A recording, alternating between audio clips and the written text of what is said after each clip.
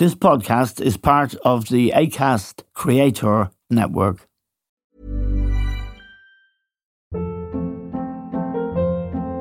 Hold up. What was that? Boring. No flavor. That was as bad as those leftovers you ate all week. Keke Palmer here. And it's time to say hello to something fresh and guilt-free. Hello Fresh. Jazz up dinner with pecan-crusted chicken or garlic butter shrimp scampi. Now that's music to my mouth. Hello Fresh. Let's get this dinner party started. Discover all the delicious possibilities at HelloFresh.com.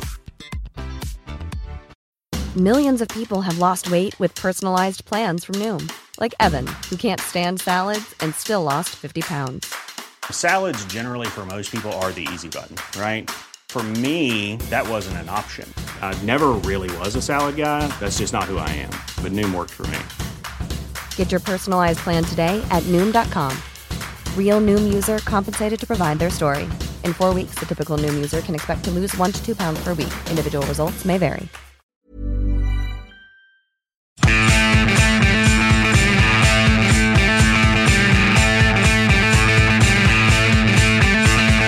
Hello and welcome to The Stand with Eamon Dunphy. Now, many people believe that water is actually a human right and that everyone should have access to water and that access should be ensured by the government and the authorities having control of water and indeed sewage. And we know from our own experiences in 2013, 2014, when there was an attempt to privatise water in this country. Enda Kenny was the Taoiseach at the time and Fine Gael were the governing party. But there was a ferocious campaign by the public, led, one has to say, by the left in this country. And in the end, they weren't able to get their way and Irish water is not privatised. However, a story that broke in the United Kingdom last week revealed that Thames Water, one of the privatised British companies, was in danger of collapsing with debts of 14 billion, which is incredible sterling, 14 billion sterling, and the total debt of all the water companies in Britain as we speak, and they are all privatised, is 60.6 billion sterling. It's a remarkable and alarming figure. And of course, it underlines the success and the importance of the water protest here, which went on for a couple of years. And we're joined now by Chris Johns, former chief economist of the Bank of Ireland, now a very respected commentator to discuss this. Chris, you will remember the water protests and how big they were and how common it was to see on the protest marches people you wouldn't normally see on protest marches, ordinary decent people you might call them. It's very important that we won that particular battle in the light of this remarkable figure of 14 billion that Thames Water is in the hole for. Absolutely, Eamon. And it's important to know that when these companies were first privatised way back in the late 80s and early 90s, they had no debt. They were sold to the private sector with zero debt. And as you say, the numbers are now approaching over 60 billion sterling. During the time since they've been privatized, they have paid out to shareholders in the form of dividends. Yes. More than that. It's over 70 billion pounds sterling. So by crude arithmetic, they've taken that debt, added the profits that they've made during that period and paid it all out to shareholders. Yes. And the criticism that I think is rightly made is that they haven't invested in the country's infrastructure in a way that they should. Their response, to be fair about it, is that they have invested. And if you look at the numbers, as I've done, you see that after privatization, there was an increase in investment. But there are a number of things that should be said about that claim by the water companies that they do in fact invest, is that lately it's been falling again. And secondly, they should simply have just been investing an awful lot more and not paying it out to shareholders because the population has grown. So the water needs of customers has grown and environmental considerations have also grown. We demand much better from our water companies than we have been getting. So their claim to have invested is one of those great lies wrapped around a kernel of truth, that yes, they have spent money on infrastructure, but they simply haven't spent nearly enough. And we suffer the consequences of that, which is, as you know, those very awful photographs of raw sewage being pumped into rivers and occasionally directly onto beaches. Yes. The problem is one of completely botched privatization, and then one of essentially crony capitalism, because if you look at the people that run these water companies, they are often the people that sat in the regulator before they took these incredibly high paying jobs as CEOs and other senior executives in the water companies. So in many ways, the privatization of the water industry in the UK is a study in how not to do it. Yes, and of course, the idea of Margaret Thatcher and what's called the Thatcherite Revolution in England, which it was. Margaret Thatcher was the one who had tried for years to privatise water. She wasn't having great success, but she then won the 1987 general election, and in 1989, the privatisation of water was resurrected from what was thought to be the dead and implemented rather rapidly, actually. And it put England and Wales, your home country, Chris, as the only two countries in the world to have a fully privatised water and sewage disposal scheme. That is because most of the world, incidentally in Scotland and Northern Ireland, the water and sewage services remained in public ownership. It is regarded and is surely a human right. Well, yes, and I know lots Sorry, of people. Chris, I don't want to throw that phrase. That. I had a former chief economist of the Bank of Ireland. Yeah, human rights, as an economist, I would say human rights sometimes nevertheless have to be paid for, and the question has to be asked, who is going to pay and also how much? And it raises the question about how these companies should be run. They clearly shouldn't be run in the way that they are. On the Welsh water thing, there is a nuance there that's worth mentioning in that Welsh Water is run as a not-for-profit company. So it's run very differently to Thames Water.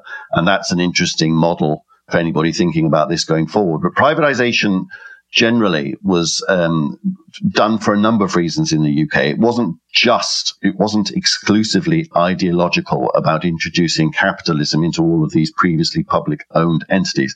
There was a very hard-headed financial need for doing it at the time, because all of the privatizations of nationalized industries had been preceded by an awful public sector finances debate in which the borrowings of all these companies were the tail wagging the dog of public sector taxation and spending decisions. Yes. Because when these companies borrow, when they're owned by the state, they were added to the state's borrowing requirement. It's a narrow technical economic point, but back then it was incredibly important because the Chancellor was very hamstrung in his borrowing and taxation spending decisions by the borrowing needs of these companies. So in the jargon, it was moved off the balance sheet of the public sector. It was known at the time that these companies were going to have to borrow an awful lot of money because the water infrastructure, Victorian, as it often is in Ireland, needed huge investment. It had been neglected by the public sector because their borrowing needs were being squashed by central government. So there was a hard-headed financial reason for doing it, but also an ideological one. Yes, and just to give another bit of context, the Labour governments had been in power in the 70s in particular, and the railways, for example, the union's behaviour on the railway system, which I used a lot in those 70s years, they were rapacious, they were nasty, they would call a strike at the drop of a hat. And of course, the railways were running at a massive loss.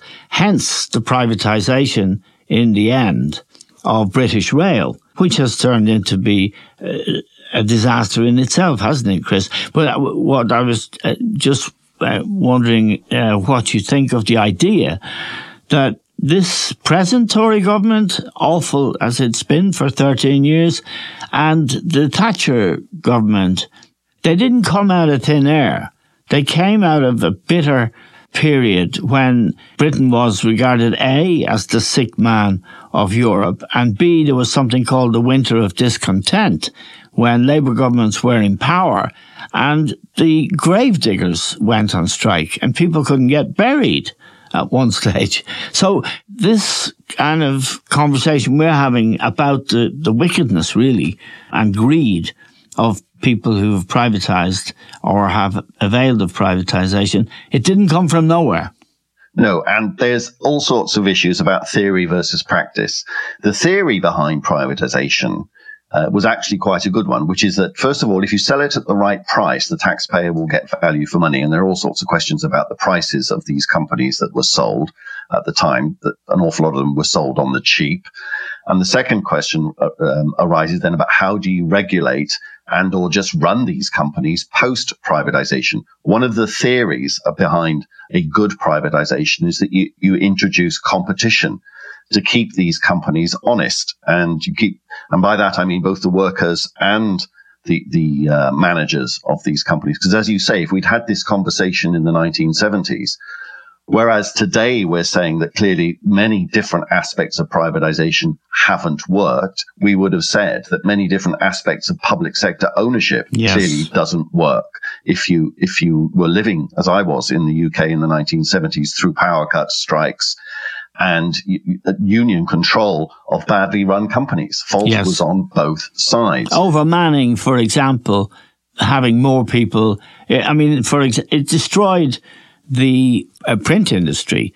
Overmanning in newspapers, which allowed Murdoch to gain control of Times newspaper, Sunday Times, and the Times newspaper, and ultimately to build his own press empire. But there was, under the trade unions which ran the print industry, the most appalling practices, including being paid for work when you were in the pub or at home. Yep.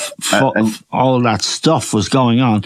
So it's for younger people today, it's the greedy capitalists who are benefiting now, but the greedy leftists would hurt the public just as easily as these greedy capitalists. Yes, and you mentioned the print industry. I would mention the car industry. Britain manufactures orders of magnitude less cars than it did in the 1970s. And it's arguable that a combination of trade union militancy, because there were an awful lot of very hard left shop stewards around at the time, who became household names. They were so active, and also hopeless management. And arguably the hopeless management thing is the thing that has continued until the present day. But these companies, these nationalized industries, were also very, very badly run. My own father was a worker in a steel plant in Cardiff when I was growing up. And I remember him regularly telling me stories when he took me on trips to the Science Museum in London, and he would point out machinery in the Science Museum that was more modern than the equipment he was having to work with in his steelworks. Wow. These were companies that were badly run, not invested in. And so, as you say, Eamon, a lot of the problems that the British economy is in at the moment have been in gestation for many, many years. It goes back to those 1970s times and a whole series of bad decisions, including, but not only, the 13 years that we've had.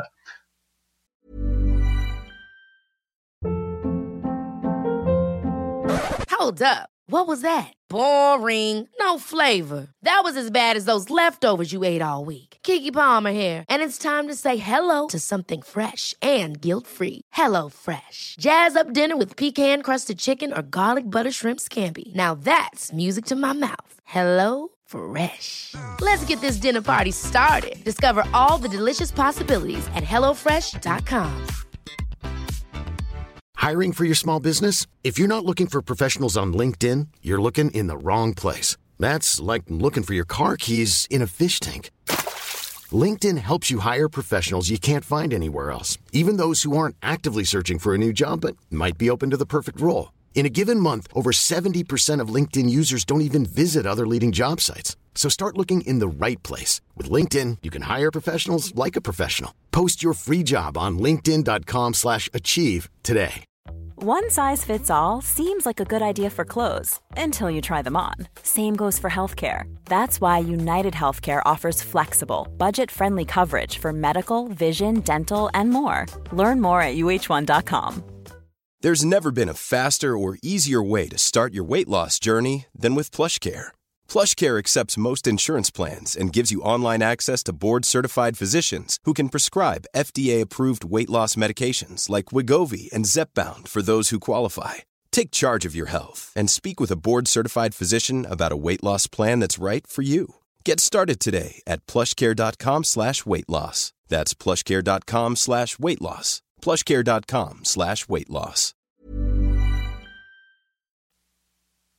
Did you remember somebody called Nick Timothy? I do. He was, I think he was a close advisor to Theresa May, who is beginning to look more heroic by the minute as her successors, Boris Johnson, Liz Truss, and this fella that's in there now, Rishi Sunak, as they behave, no one can match Johnson, but Truss was a bit of a...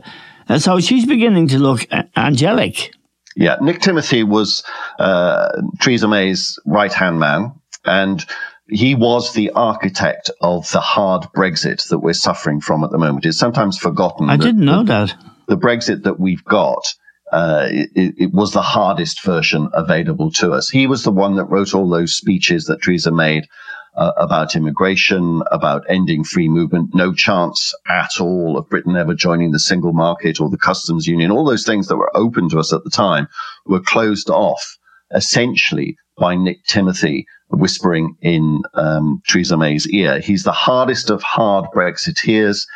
He writes a column for the Daily Telegraph, which you probably know says all that you need to know about Nick Timothy. He, as well as being a hard Brexiteer, he would be on the extreme right of the Tory party. If he was in Parliament, he would probably be a leading member of the ERG. But he's written something today that is totally jaw-dropping in terms of summarizing just where we're at in the UK. Let me spend 10 seconds reading out a section of his column.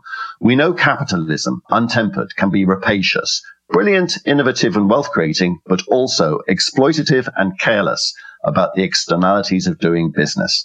Think, for example, of tech firms that profit and care little about the algorithms that send inappropriate content to our children.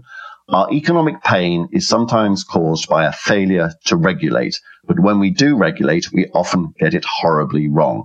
From the absurd complexity of the planning system to the failure of pension regulations, we have built an economic model that rewards the wealthy, not the many, the incumbent, not the challenger, the bureaucrat, not the entrepreneur, the rentier, not the risk taker, the financier, not the maker, and we are serfs to debt, trapped by low pay and bloated assets. Now, if that had been written by some lefty commentator like you, Eamon, we wouldn't be surprised. But this is the guy who is one of the, I choose my words carefully, thought leaders behind the new British right, and he is writing a column here that could have easily been written by, frankly, Jeremy Corbyn. Yes. Extraordinary stuff. That's the state that we're in. But the key to understand this, that links everything that we're talking about, is the failure of privatization, the way in which British companies are owned these days, the way in which British companies are managed and run. It's regulation. It's regulatory capture. And there is just too many examples of that. The great financial crisis of 15 years ago was caused by a failure of regulation. We've mentioned water companies. That's a failure of regulation. The key to understand what's going on is that it didn't have to be this way. If you listened to some economists, nobody listens to economists anymore, you would know that there is a correct, right way of doing regulation that does stand a chance of a very different outcome. But we made different policy choices, ones that have led to the situation that we're in today. And the regulatory story extends a well away from things like water into all sorts of other areas. I could talk to you about petrol stations and diesel prices, for example. That's very topical here in the UK. Yeah, there appears to be extortion virtually, and a lot of British supermarkets have a petrol station attached, and they appear to be taking inordinate amounts of profit. Yes, and we had yesterday a report published by a body called the Competition and Markets Authority on this very subject. And one of the things that many people in both Britain and Ireland have noticed in recent years, it's the same with our electricity and gas bills, is that these companies seem to be very quick to put prices up and claim that it's the cost of doing business, it's international markets, it's, in the case of petrol stations, it's the international price of oil, and then very slow to put prices down when international oil prices fall. And it's called the rocket and feather effect. Prices go up like a rocket and fall like a feather. Yes. And the Competition and Markets Authority, the structure of the way we do petrol pricing here in the UK is somewhat different. There are lots of overlaps, but the difference between Britain and Ireland is that we all get an awful lot of our petrol. We all fill up in forecourts that are attached to large supermarket superstores. I know it does exist in one or two cases in Ireland, but it's ubiquitous here in Ireland. And the whole competitive environment for petrol and diesel is set by these supermarket prices. Now, Chris, I just wanted to ask you an intriguing story in The Guardian about Nigel Farage. As we're on the topic of Brexit, it's hard to get away from the topic of Brexit. Nigel isn't happy these days, but a British minister has had to warn banks against closing Mr. Farage's bank account. Why is Farage having his bank account closed? And I didn't know, he's claiming, Tom Tugendhat, who used to be a left-of-centre respectable Tory, but appears to have had some sort of road to Damascus moment himself. He said it was on political grounds and it should be completely open to banks to close bank accounts. Why would Farage be in that frame, do you think? There is some suggestion that he's connected to the Russians in some way. Yeah. We don't know why his account has been closed. And Tugendhat, as you say, has said today that if Farage's account has been closed because of his political views, that's wrong, which it is. Nobody should have their bank account closed because of their political views. But again, this is a story about regulation. A lot of this stuff that we're talking about today, Eamon, is about regulation. And as a result of the financial crisis, financial institutions are much, much more tightly and appropriately so regulated than they were before. The financial crisis, as I said, is yet another story about the failure of regulation, a story about regulatory capture. But now these financial institutions are regulated, in my view, properly. And very, very stringently because of the rules that have been introduced over the last 15 years.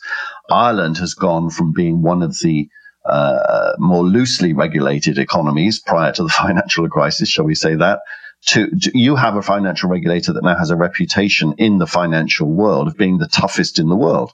Yes. And that doesn't make headlines, but it is something that you guys should be congratulated for, because I think it's only right. And one of the many, many mind-numbing details about the new financial regulation is all institutions that are doing business with individuals and or companies have to look at their political exposure. In the jargon, there's an acronym called a PEP, a politically exposed person. Really? And this is not to look at their political views. It's not about their opinions at all. It's whether they have actual financial and or other business connections to potentially dodgy money. Now, nobody knows, as I say, I'm going to be very careful with my words here to not accuse Mr. Farage of having any politically exposed financial connections to Russia. But there is a very famous clip, you can catch it on YouTube, of Channel 4 News, an important news entity here in the UK, doorstepping Farage during the Brexit referendum campaign and asking him about his sources of funding. He didn't answer any of the questions, but it was quite clear that Channel 4 was trying to ask questions about whether or not Mr. Farage took money from a particular individual who is well known in the UK, who is alleged to have connections to Russia. It is also alleged, it has been alleged in Parliament actually, never repeated outside, that Farage took some money from RT, which is now beyond the pale, but back in the day had a London base, which it wasn't illegal to take money from RT, but it's the international propaganda arm, media arm of the Kremlin, RT, effectively. Right. You should see the head of RT appearing on Moscow Nightly News at the moment, calling for London to be nuked. It's quite a thing. So because of these suspicions and allegations, none of which have been proved, none of which have been answered, and these sotto voce questions being asked, one might think, and as I say, we don't know why his account has been closed, that the bank concerned got worried about potential political exposure to Russia. If that was the case, if that was what the bank was worried about, they were almost certainly quite right to ask very fundamental questions about whether or not they wanted a relationship with Farage as a customer, because by law, under financial regulation law, that's exactly what they have to do. So the question is, did they close his account because of his views? That's wrong. Did they close his account because they had some reason to suspect links to dodgy money? In which case they were right to close his account. We just don't know. Let me ask you finally, Chris, about a far-right politician who is increasingly visible in Britain. Her name is Suella Braverman. She is the Home Secretary, and she is clearly making a bid to be the next right-wing leader of the Conservative Party, which may be the end of it if she takes over. Her big policy is the Rwanda policy, in which she promises to send people who have entered Britain on boats or off boats straight to Rwanda. And she said, my dream is to see a jumbo jet taking off from Heathrow Airport full of people bound for Rwanda. In his second column for the Daily Mail, this charlatan, Boris Johnson, who is now a shock horror merchant for the Daily Mail, and the headline read, "Let's get Rwanda done," which I'm sure our listeners will know, and I'm sure you know. It used to be, "Let's get Brexit done." Now it's, "Let's get Rwanda done."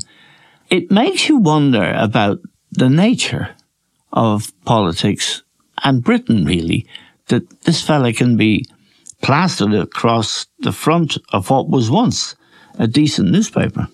There, in another newspaper today, the London Times, there is a cartoon in which the cartoonist has drawn nurses and care workers pushing elderly people in wheelchairs through a crowded hospital waiting area.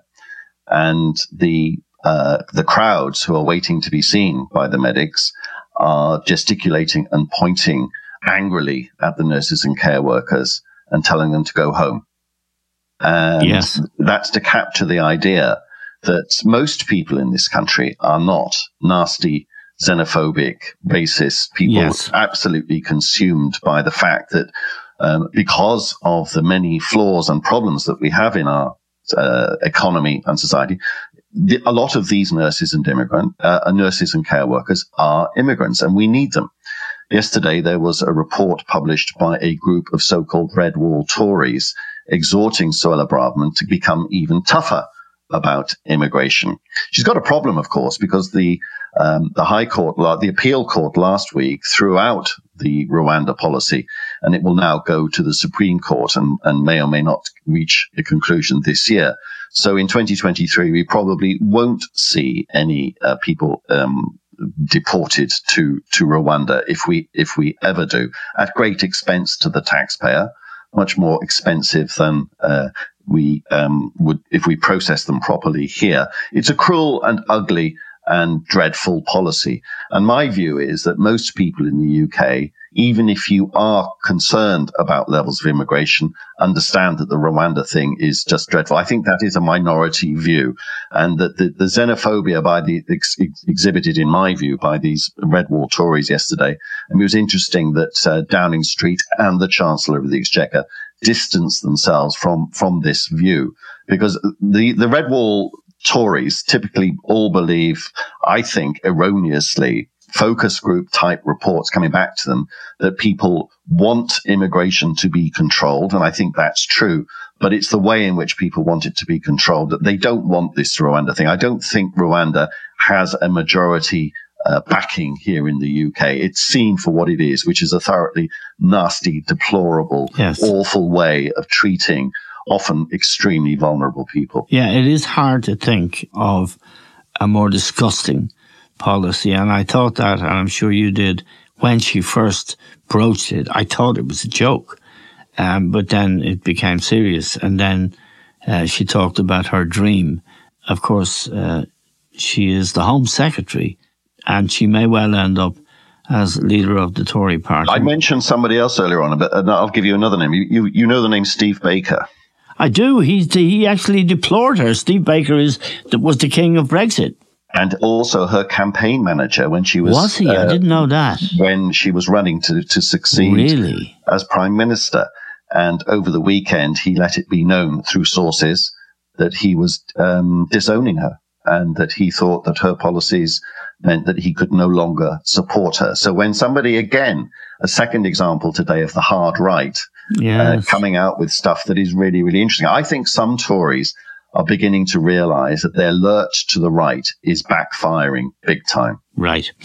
Okay, Chris, as always, it's fascinating to talk to you, and we're very grateful to you. Chris, of course, has his own podcast, The Other Hand, which he does with another contributor, a valued contributor to our podcast, Jim Power. So that is always worth a listen, as I'm sure you'll gather from Chris's contribution to us. We're grateful to Chris, to all of you for listening. That's all we have time for now. We'll talk to you soon.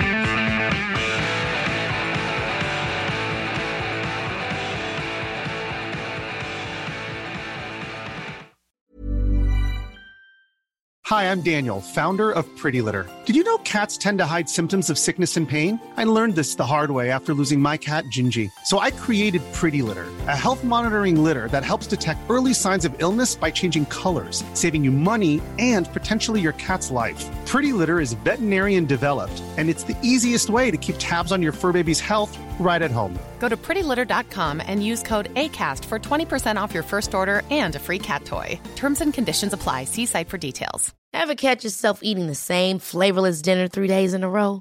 Dreaming of something better? Well, HelloFresh is your guilt-free dream come true, baby. It's me, Keke Palmer. Let's wake up those taste buds with hot, juicy pecan-crusted chicken or garlic butter shrimp scampi. Hello Fresh. Stop dreaming of all the delicious possibilities and dig in at HelloFresh.com. Let's get this dinner party started.